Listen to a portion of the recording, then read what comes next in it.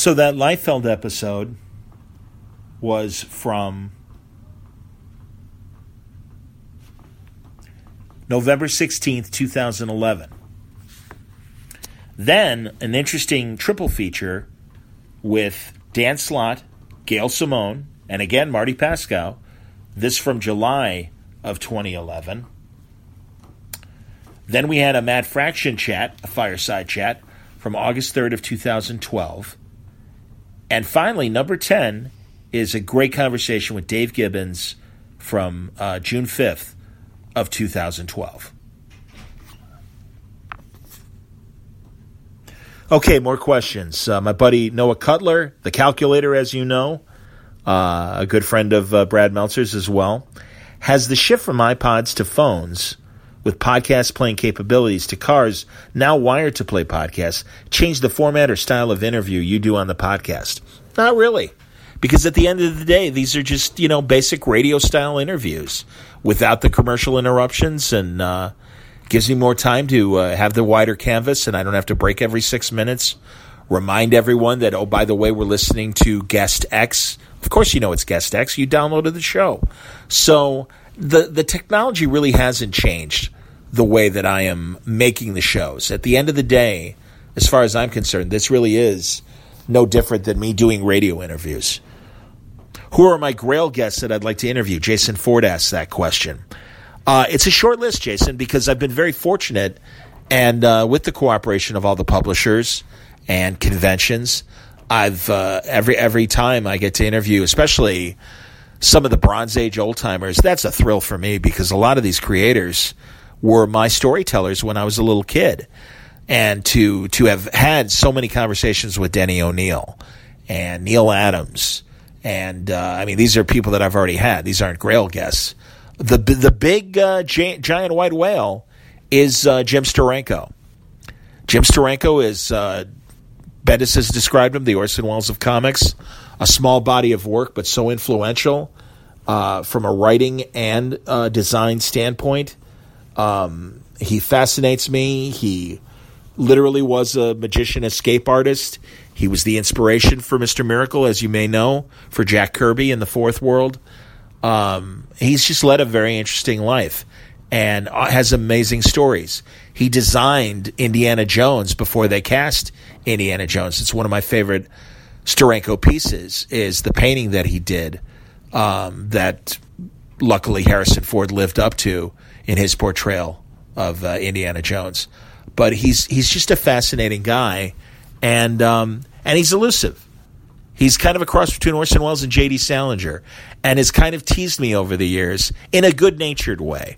Jim doesn't know me by name, but once, certainly he recognizes me, and we've had enough conversations off the air where we have, developed a rapport. He knows that much like my conversations with Howard Chaykin, Jim is another guy who loves old pulps and classic movies, and I'm a huge fan of that stuff as well, as you know. So I speak their language, even though these guys are 10 and 20 years, even 30 years older than me. And it's a pleasure. So I would say that my one great white whale is Jim Steranko. As much as I admired Stan Lee and certainly would have loved the opportunity, and I am sorry that I didn't get a chance to talk to him, it was hard to get to Stan. I wasn't on the right side of the velvet ropes. And that was no fault of Stan's. He had people protecting him. And, I'm sure compared to talking to CNN or Kevin Smith or USA Today or any other big media outlet or celebrity, I was small potatoes. So I never really did get a chance to talk to Stan. And that's a disappointment. I'm glad I got to talk to Gene Colan before he passed away. I'm glad I got to meet Tony DeZuniga, the creator of Jonah Hex, before he passed away. So I've been very, very fortunate and continue to be. And now with my association with Terrificon, the Connecticut show that I did last summer, Mitch Halleck, our buddy, who puts on an amazing show and always has great classic creators. Those are the people that I get really, really excited about talking to, because I am fascinated by what it was like working in the offices back then, what it was like being a freelancer. I'd like to talk to Jim Shooter at some point, and I'm sure that I will make that possible. So there's another guy that I haven't had on. Ramona Fradon, the wonderful creator who co-created Metamorpho and Aquaman, and she's a brilliant woman. I really want to talk as well with Trina Robbins. There's two women that I really admire their work. I would love to talk to Anna Setti. I think her follow-up to Frank Miller's Daredevil was incredible. And I would love to pick her brain on the various storytelling she's done. Louise Simonson, Walter's been incredible, and when I see Louise at conventions, she's always incredibly friendly, but I just haven't nailed that time. And God, Louise did so much as a writer, but also as an editor, and she worked for Jim Warren on Creepy and Eerie. So I would love to get her perspective on her decades in comics. Linda Lensman, who is Bill Reinhold's wife, but she was also a very important person during the Bronze Age of comics. She used to be Barry Windsor Smith's girlfriend, and she's the one who found the loft that became the studio, where Windsor Smith and Mike Kaluta and Bernie Wrightson and Jeffrey Jones all worked together, and that was a really interesting time. And I know Linda has wonderful stories, and eventually we will sit down and do a great interview. She's always been incredibly gracious. So I'm really lucky, man. I really get to talk to a lot of these people and make a lot of these Grail interviews possible and come true.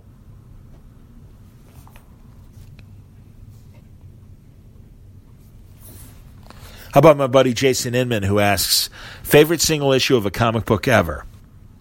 Well, I'll tell you, man, I think that What If issue of Captain America having survived World War II, Bucky taking over as Cap, and Steve Rogers becoming basically the Nick Fury of S.H.I.E.L.D., that's one of my all-time favorite comics.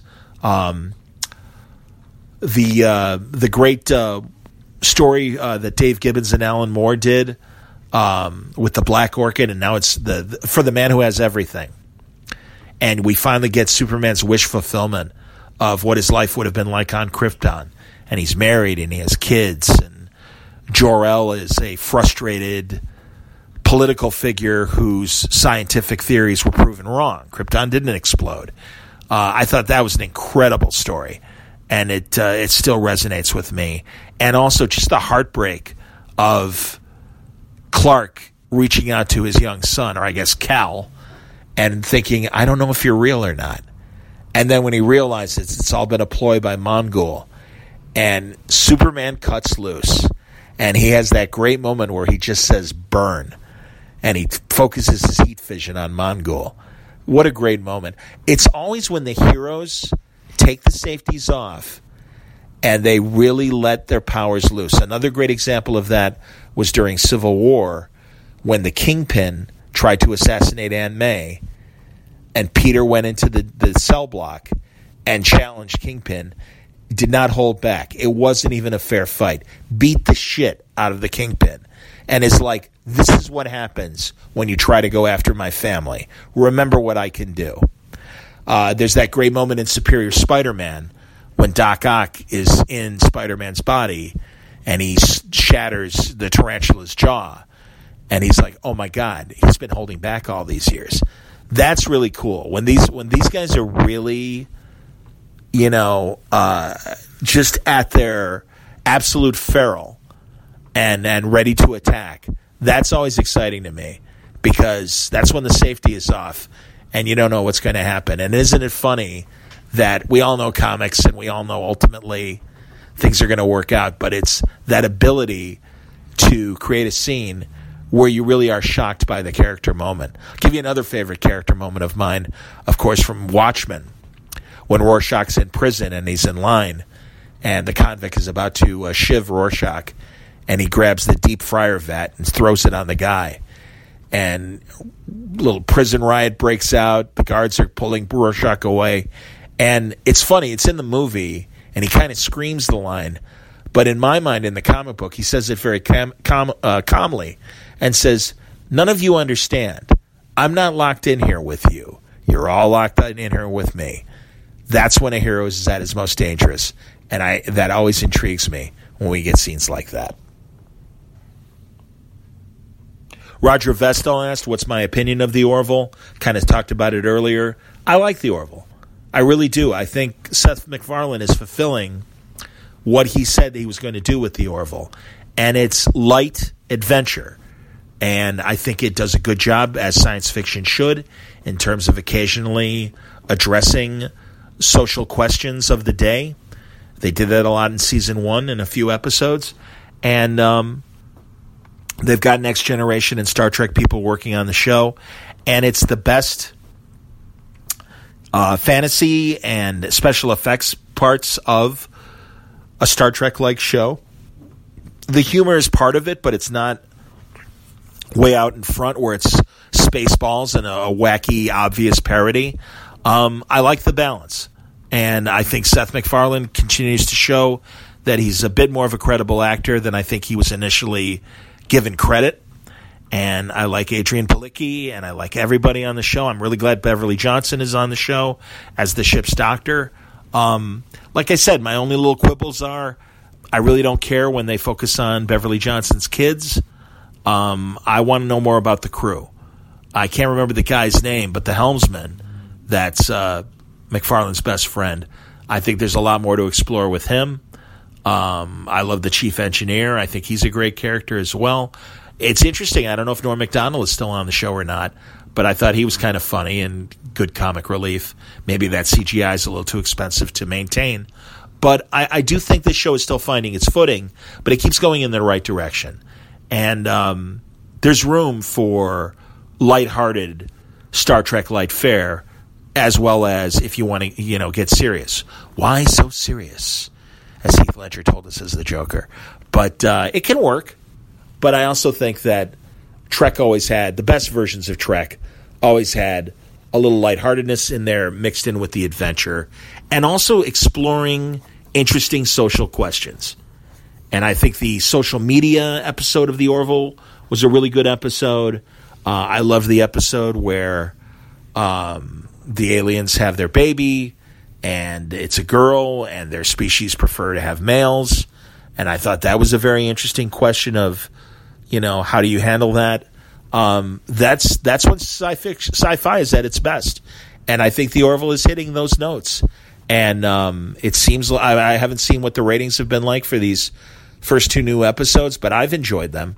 And again, I think they're going in the right direction. And I hope it's a show that gets many more seasons and a chance to explore these characters and these ideas. Alex Chung asks, what's my favorite recent comic books? Loving what Steve Orlando is doing both with Electric Warriors and Martian Manhunter. I think that stuff is great. Ta-Nehisi Coates is doing an excellent job on Captain America. I'm very excited about Chip Zdarsky's run coming up on Daredevil. I thought Charles Soule did an amazing job on Daredevil. It's one of the classic runs. Slott's doing great work on Fantastic Four. Haven't read Kelly Sue DeConnick's first issue of Aquaman, but looking forward to it. Of course, my buddies, Tom King's killing it on Batman, killing it on Heroes in Crisis. I really love what Bendis is doing on Superman. Yeah, he's my friend. But unlike the X-Men, which was, I wouldn't call it a chore, but because Brian's my friend, I felt, I know I was going to be talking to him. So I felt obligated to read it. I love reading Superman. I love all the cameos that he's been putting in Superman. I love the way that he's handling the planet background. I love the outer space stuff. I love Rogol Zar, or whatever his name is, the potential, destroyer of Krypton. And I think there's some interesting DC cosmic stuff to be explored in that whole area. I think Brian is handling John Kent well. We'll see coming ahead now that John is back from his trip with Jor-El, how he's changed. I hope he's still John Kent, the John Kent that we love, but we'll see. I'm interested. Looking forward to what Brian is going to be doing with Young Justice and those characters as well. What else can I tell you as I'm thinking in my head? Star Wars books are amazing. from Marvel. Everyone's on their top game, and I think they're only adding to the mythos in the best possible ways. I loved it when Dark Horse had the license as well, but it almost just does seem like Marvel is getting to do a lot more with Star Wars than what Dark Horse did, and likely because now they're all in the same company as well. I'm still waiting for that Indiana Jones book. I don't know what's taking them so long, but I can't wait for it to happen. Brian Hitch and Robert Venditti are doing an amazing job on Hawkman. I love the way that mythos is expanded into space, and I'm intrigued. I don't think issue 8 has come out yet with the Hawkman of Krypton, but I'm looking forward to that. And by the way, Brian Hitch, while I've been here in the hospital, sent me an email, and he's like, "Hey, man, ready for a new talk?" And I said, "Let me heal up, and we'll be talking soon." So I would expect in the first quarter of this year a new talk with Brian Hitch. And I got to get Venditti on, too, because I wasn't really reading his Green Lantern stuff, but I do think he's doing an amazing job on Hawkman. Love what Josh Williamson's been doing on The Flash. Still very intriguing.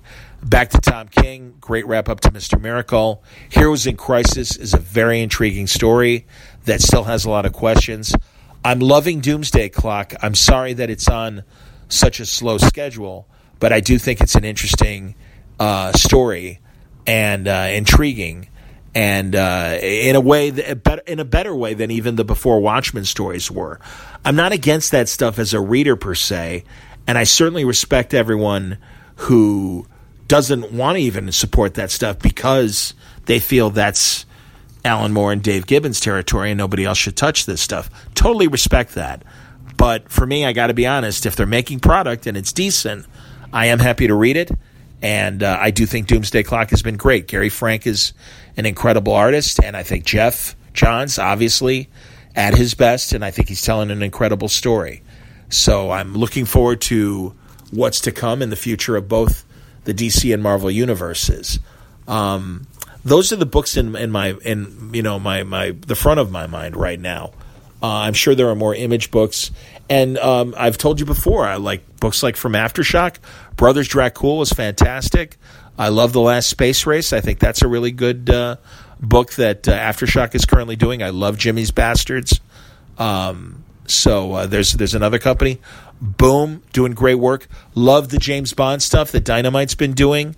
Greg Pak and Mark Lamming are doing a terrific Odd Job story right now. And, man, Mark is killing it on the art. And, of course, Greg knows what he's doing from a writing standpoint. And I love great James Bond stories. And I have to say, Dynamite has done an excellent job with the James Bond franchise. Mitch Halleck of Terrificon asked me, which doctor do I want to see at the hospital? Dr. Strange, Dr. Fate, Dr. Druid, or Dr. Doom? Well, I would feel in the most safe hands of Stephen Strange, given his surgeon background. So I'd have to say him. But I love Dr. Fate. Not a big Dr. Druid fan, I got to be honest with you. And Doom is, Dr. Doom's Dr. Doom. He's one of the greatest villains ever. So, I'm a huge fan. So there you go, everybody. Some listener questions and some of my thoughts on some of the current TV. I might do another word balloon like this where it's just me reading some books, reviewing some books, and telling you what I think of them. And again, I've got those 5 episodes in the can. The plan is, hopefully this week, it's getting really close to them releasing me from the hospital. I will be at a rehab center to get back on my feet fully and be a little more mobile. But everything's pointing in the right direction. I don't want anyone to worry. I thank you very much for listening and your concern. The support I've seen on social media really means a lot, and it keeps my spirits up. So it's so gratifying to have the friends and family that I do that have really stepped up at this little mini crisis moment of mine.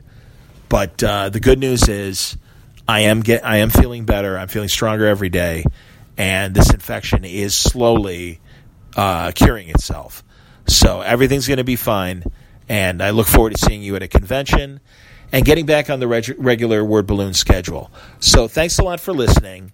We'll talk to you in a few days, if not in a week or so, and do another one of these. If not from the hospital, then I'll finally start cranking out some of those episodes I've been telling you that I've got in the can.